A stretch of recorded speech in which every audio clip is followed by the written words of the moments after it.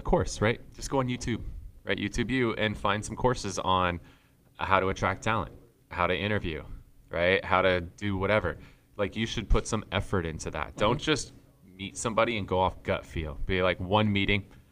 Brian seems cool. Let's do it. Like there's got to be a process that you put them through. So build out a hiring process and learn how to be good at finding talent, identifying talent, and what questions do I ask, and what do I do after the first interview? Do I check references? How do I check references? Like you got to do all that. Put some work into that stuff. Don't just snap hire because somebody said you need this position. You hire it and you're like, oh, I hired him. What do I pay him? What do they do? Because you're going to disrupt your business massively if you do that.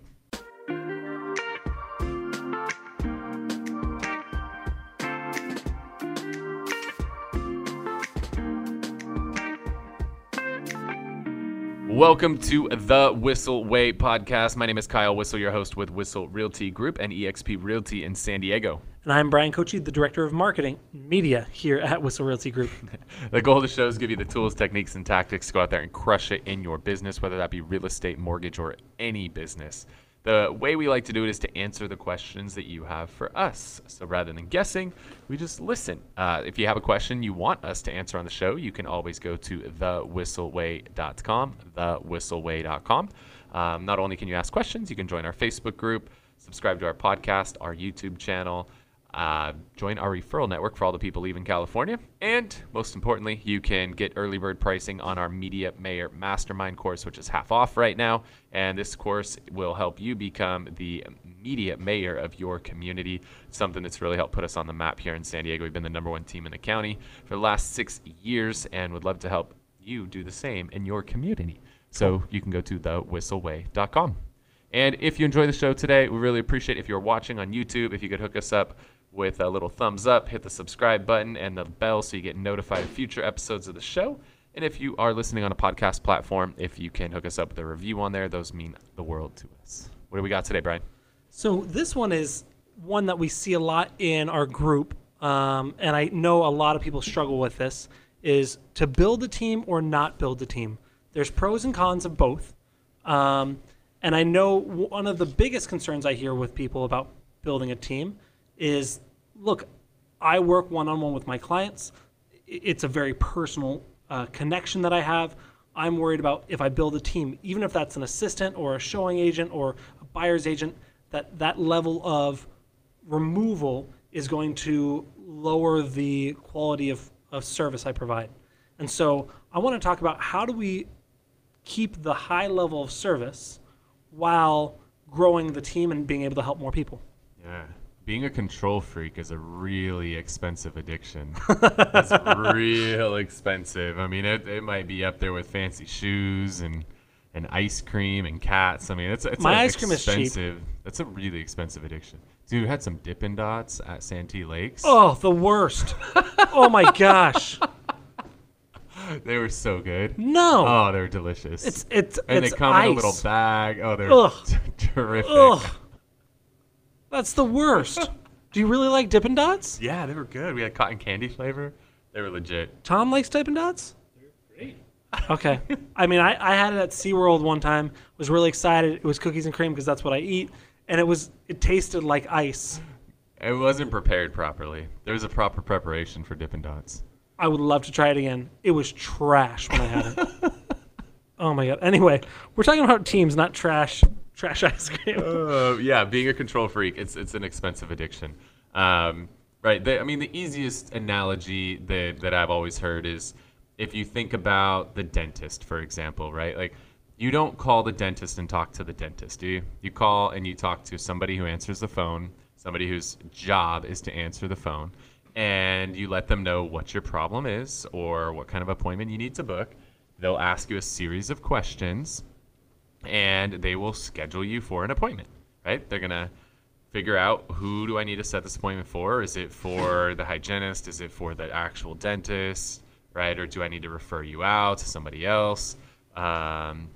Right? They're going to take you, orthodontists, they're going to take you through the process, and then they're going to schedule the appointment with the appropriate person.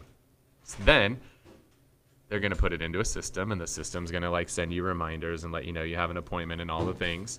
And then the day of, you're going to show up to the office, and there's going to be somebody at the office who greets you. and they're going to have you sign in. And then more often than not, there's one person who signs you in. There's another person who takes your insurance card and like calls the insurance company and gets you dialed in, make sure you're covered and all of that stuff, and reviews the billing part of what this appointment's going to cost you. And then they tell you to sit down, and somebody else is going to come and walk you in. And that person, at least at the dentist office I go to, it seems like every other time they take like x-rays. And then that person who takes the x-rays sits me down in a chair. And then another person comes in and they clean my teeth. And then finally the dentist comes in and does the check for cavities and addresses any issues brought to the attention from any of the other people. Give you the guilt trip of the flossing. So I floss daily. I'm like 2 times a day now. I'm on point, man. I just got the little ones in the car, and I just floss while I'm driving. That works so much better. All right. Because trying to floss at home, it just never happens. So I just floss in the car.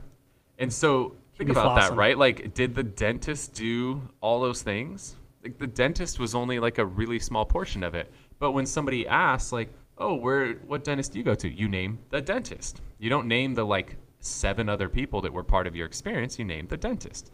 Well, if that's how a dentist runs their business, why don't you run your business that way? And the thing is, when you put it that way, it's not weird. No, it's normal. It's not weird because I heard 2 things when you were talking there. 1, it's not weird if you have other people helping you. And 2, there can be other people that are probably better at you at certain tasks. So, because I was talking to someone about this as well, and I'm like, it's not weird if you go to the doctor or the dentist and they do that. But somehow in real estate, we think, well, but real estate isn't done that way. But if you think about it, people, consumers, don't live in the real estate realm 40, 50, 60 hours a week for their entire lives like we do, right? Most people live in the real estate realm for a couple months every few years. So the fact that you go, oh, well, not every real estate agent, every real estate agent works on their own. They're not comparing real estate agent to real estate agent to real estate agent to real estate agent. They're comparing real estate agent to car salesperson to dentist to doctor to literally every other service provider in their life. So it's not weird if you're like, oh yeah, I'm gonna have my assistant book that for you. It's not weird. Yeah. Cool. It's weird in your own head. Yep. It's a story you're telling yourself, but it's not the story that the consumer is reading. It's your own story. You get to write your own story. You're just choosing to write an autobiography all about yourself and not the whole story. So and I think part that's of it the problem. You're just telling this story to yourself. Nobody else. When my assistant books something, it is not weird by any stretch of the imagination. And when Except it's like a couple's massage, then it gets kind of weird. Yeah. And then when I meet with a seller, it's not weird that I'm like, yeah, I'm going to bring my stager and I'm going to bring my interior designer and I'm going to bring my photographer in. Like, they don't expect me to do all of that. Why do you feel weird telling your seller that there's going to be somebody else who does the paperwork? Why do you feel weird about that? That's a good point. Why do you feel weird that somebody else is going to schedule the photos and somebody else is going to schedule the sign and the staging to go? Like, why is that weird that somebody else is going to do that? Because you're telling yourself that story in your head. They're not weirded out by that. They don't expect you to do all that. Now, that being said, I have been in situations where I've worked with a team, and there has been some weird stuff to it, right? Where someone will start hitting me up, and I won't even know who they are. Hey, it's Sally. I don't know who you are, Sally. So how do you introduce your team to your client? Yeah, I'll share this one with you for being a valued listener of the podcast. This is one that I put together for my clients. Well, I didn't put it together. Came up with the idea. Brian put it together and made it really fancy. But if you go to team.kylewhissel.com, team.kylewhissel.com, you can go on there and you can see a video that we send to our clients. And we send that to them up front as soon as they sign the listing. And now it's a video. Oh, hi, I'm Shannon. I'm your listing coordinator. This is what I do. I'm Thomas and Brian. We're your photographers. This is what we do. Hi, I'm Deanna. I'm your transaction coordinator. This is what I do. Right? I'm Devin. I'm the fielder. This is what I do. So there's a video that introduces them to everybody. And now the beauty, we like doing it that way because now they have like faces, names, personalities. Like, it really helps them understand who it is that they're going to work with throughout the process. And then I think it's really important as you're sending emails that you have faces in the emails too, because now they'll tie it back to that video that they watch, and it ties the whole thing up in a nice little package. The company that I experienced that did this the best, the first for me, was SafeLight. They, as soon as I booked it, they sent me an email and they said, "Hey, John's going to be your." It's the auto repair or auto glass repair company. They say, "Hey, John's going to be going to be coming out to you tomorrow between 12 and 1. Here's his picture." Uber does something very similar, so you're like, okay, now it's not weird when I see them. Someone knocks at my door. Okay, I'm expecting them. They look like what they say they look like. It already breeds that familiarity to it. Cool. The other important thing with this, and I think one of the most important things, is hiring and training those people. Another thing I see agents do all the time, and I see this a lot with marketing people because that's who I engage with a lot with agents. I engage with their marketing people, is they hire a marketing person because it's their sister's friend and whatever. They don't really tell them what to do. The marketing person tries to do what they think they should do. 2 months later, they get fired because they didn't bring in 300 listings. Like, there's a miss in communication. So how do you? I think we got to build the job description and communicate that correctly. How do you do that? Yeah, well, the cool thing is when you start, you are all the positions when you start, right? You are the person who schedules the appointment. You're the person who goes on the appointment. You're the person who runs the marketing. You're the person who, most people did their own transaction coordination at one point. You're the one who put it on the MLS and measured the rooms. Like, shit, most of you guys also shot the photos with your cell phone. That's at some point, most realtors literally did everything. Now, if you started on a team or something, maybe not, but most realtors that start this off on their own have done all of those, right? You've literally done them all. So the good thing is, because you've done them, you know what's entailed in doing them. And so then when it's time to hire somebody, you should be able to teach them at least what you know. And if they're talent, you teach them what they know, and then you hand the ball off and tell them to go run with it. So if they're talent, they'll take what you gave them and they'll run with it and they'll add on to it. They'll be resourceful by maybe masterminding, networking with other people in similar positions. Brian, himself didn't know a whole lot about shooting videos when he started here. He attended YouTube U, for those of you guys who don't know. That's also youtube.com, and learned on there, all right, and taught himself a lot of the stuff that he needed to know. So I think if you're hiring talented people, they're going to be able to take the ball and run with it. But what I would say is you should have some level of basic training in place to help people understand at least about the company, the origin story, core values. You should teach them that kind of stuff and teach them the basics and then let them go. And then now the beautiful thing is we've gotten bigger. We're up with over 20 employees, including virtual now, is that I taught you, right, when you first came on, and then you added to it with what you self-taught.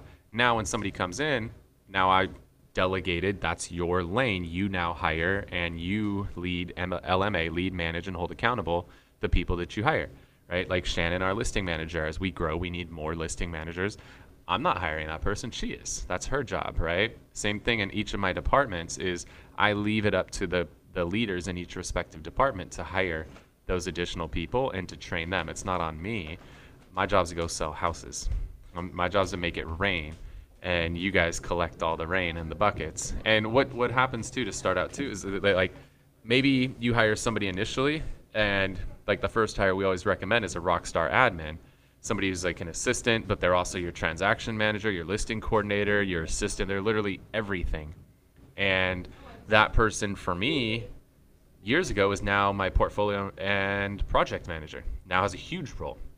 As she's moved position, she's a lot of times hired her replacements and or trained those replacements, or there are times we split jobs because as you grow bigger, one person can't do all of those things. So you'll hire that rock star admin and maybe they're really good with the marketing and the media side of things, and they suck with listing and transaction coordination. That's a lot more paperwork oriented. Okay, well now you split that role into two and let that person focus on what's the right seat for them, which is the marketing side, and they now hire somebody who's in the other seat, which was the listing and transaction coordination side, or the operations as we like to refer to it. They're going to hire somebody to take that half of their job over, and now that's split into two. And then now at some point, that person who's doing listing coordination and transaction coordination, that might split into two. Maybe they are naturally better on the listing coordination side, so let them focus on that.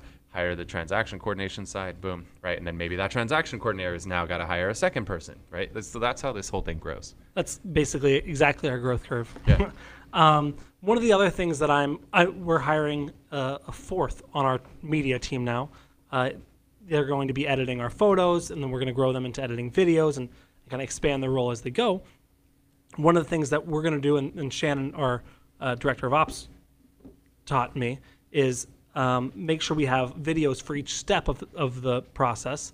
And that way, as we go, we only have to train them once. They can go back and look at previous videos and go, oh, I don't remember how to do this. Or I say, hey, I don't like how this looks. Go back and watch this module again. But then if they don't work out and we have to let them go and bring on someone else, I already have the training built. Now I'm going to have to go over some things with them again. There's still going to be more time invested if we have to hire someone new, or we have to hire a fifth and a sixth. There's always going to be some time, but the more you do it, the less work you should do each time. So I know Gary Vee is big about hire slow and fire fast. That doesn't really apply to this situation. So I thought it was the other way around. I would say you can hire someone. If they don't work out, you can fire them fast, but still have that training built up. So it kind of half works. It applies. You should hire slow for a few reasons. One, you should have a training program built before you hire somebody. I see people make this mistake all the time. They go to a conference or listen to a podcast or a webinar, and somebody's like, oh, you got to have like a videographer. And so people are like, all right, I hired a videographer. What should they do? I mean, I see posts all the time. One of my dear friends just hired an ISA and literally hired this person and then is posting like, oh, well, what should their comp plan be? Fuck do you mean what should you hire? What the fuck did you hire them at? Like, did you not have a comp plan conversation? I will give you money before you eventually. hired them? Like, that's a bad idea. So you got to have this stuff planned out before you ever even go to attract somebody into your company. Like, you should have a comp plan, but you should also have a basic training. And maybe you don't have the training built before you hire them, but before they start, you should have a level of basic training that's built out before they actually start on the job, because there's nothing worse. It actually does more harm than good if you don't, because then what happens is they start and they're sitting in your office, you sign the paperwork or whatever, and they're like, all right, cool, what should I do? And you're like, go do this and this. Okay. And they go, like, all right, Kyle, I'm all done. What should I do next? Go do this and this. Okay. Kyle, I'm all done. What should I do next? I don't know. Let's just call it a day. And then they come in the next day and they're like, all right, cool. What should I do today? Maybe like, why don't you go do this and this? Okay. So it's adding stress to your plate. Yeah, and now it's like it's super disruptive, and now it creates a bad experience for them, so they might not stick around because like these people don't have their shit together. It's a lose-lose. So you should hire slow for your own sake and for their sake. Make sure you're hiring the right person, because if you make a snap hire and it's a bad hire, it could cause a lot of damage. I mean, one person can be very, very disruptive to your company, and they could turn people off. You could lose some really talented people. I mean, in this industry, good agents might bring you well over 6 figures a year. You don't want to make a bad hire who turns off your number one producer, and now you lost your number one producer at the expense of this idiot that you snap hired too soon and didn't go through a process. So have an interview process. Yep. I mean, that's a lot. Yeah. Do you have any other quick tips? I feel really good about this one. I feel we covered a lot of stuff that we haven't really talked about in the past. Yeah, I think this is all really solid. I'll just share like my journey. I learned a lot about hiring through, it used to be called Recruit Select. It's a course through Keller Williams. The current iteration is now called Career Visioning. I highly recommend that course, whether you're with Keller Williams or not. Very, very valuable course to understand how to attract and retain talent. So I would strongly recommend. That was a huge game changer for me. And maybe you don't want to deal with that. Of course, they're going to try to recruit you while you're there. That's why they do these courses. But I mean, if they didn't, they're messing up. Right, they're these idiots. So maybe that's not your course, but find a course, right? Just go on YouTube, right? YouTube U, and find some courses on how to attract talent, how to interview, right? How to do whatever. Like, you should put some effort into that. Don't just meet somebody and go off gut feel. Be like, one meeting, Brian seems cool, let's do it. Like, there's got to be a process that you put them through. So build out a hiring process and learn how to be good at finding talent, identifying talent, and what questions do I ask, and what do I do after the first interview? Do I check references? How do I check references? Like, you got to do all that. Put some work into that stuff. Don't just snap hire because somebody said you need this position. You hire it, and you're like, oh, I hired him. What do I pay him? What do they do? Because you're going to disrupt your business massively if you do that. Yeah, cool. All right, awesome. Well, hopefully you guys got a lot of value out of that. If you could hook us up with a review on whatever podcast platform it is that you're listening to the show on, we'd really appreciate that. And if you are watching on YouTube, hit the thumbs up and the subscribe button, and then that little notification bell so you get notified of future episodes of the show. And we're going to roll into our Whissel widget of the week.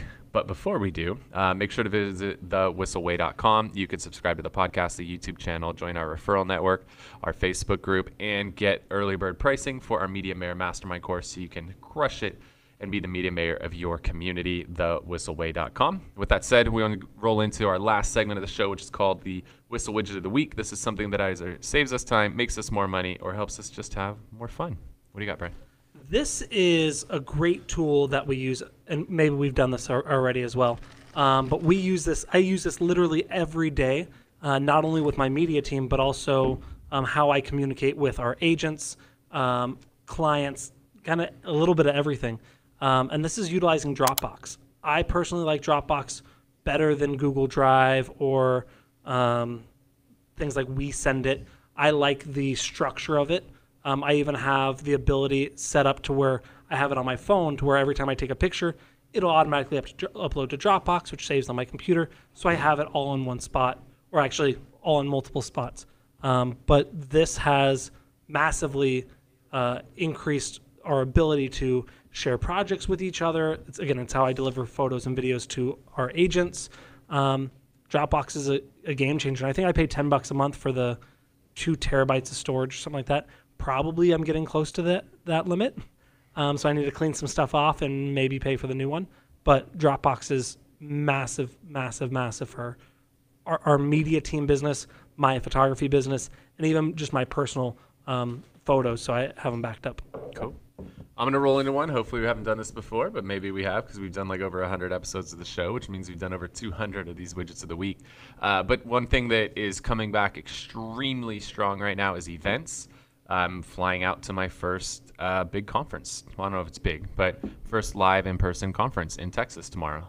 And I think events are going to be massive on the back end of COVID. I think you're going to see more demand for events than you've ever seen before because everybody has been kind of locked down for the last year plus, and people want to get out and go to events. And so if you want to run your own events, you're going to need a good software to help you run those events. The one that we like a lot is called Eventbrite. Brite is Brite, eventbrite.com, and they have an app. It is a fantastic software. If you're running free events, it is completely free to use, which is really cool. It's very, very easy to use. It's totally free, and it can help you look like a badass when you're running events because it comes across very, very professionally. You've probably interacted with Eventbrite at some point in your life because a lot of big corporations use Eventbrite as well. It also has the app for when you have the event and people are showing up and you can check people in, and that can trigger automations on the back end and sync up with Zapier, which is another widget we've shared in the past, and you could have all kinds of automations fire off, put people into your CRM and all kinds of really cool stuff. So if you are looking to host events on the back end of COVID, eventbrite.com is going to be the system that you want to use. Cool. With that said, I hope you got massive value out of the show today. Hit us up again on thewhisselway.com with questions you have for us on future episodes of the show. With that said, thank you so much for tuning in to this episode of the Whissel Way podcast. Wait. Before you leave, I want to share some more tips and tricks that we're using in our business to take it to that next level. Just click right here. And don't forget to subscribe. Click right here.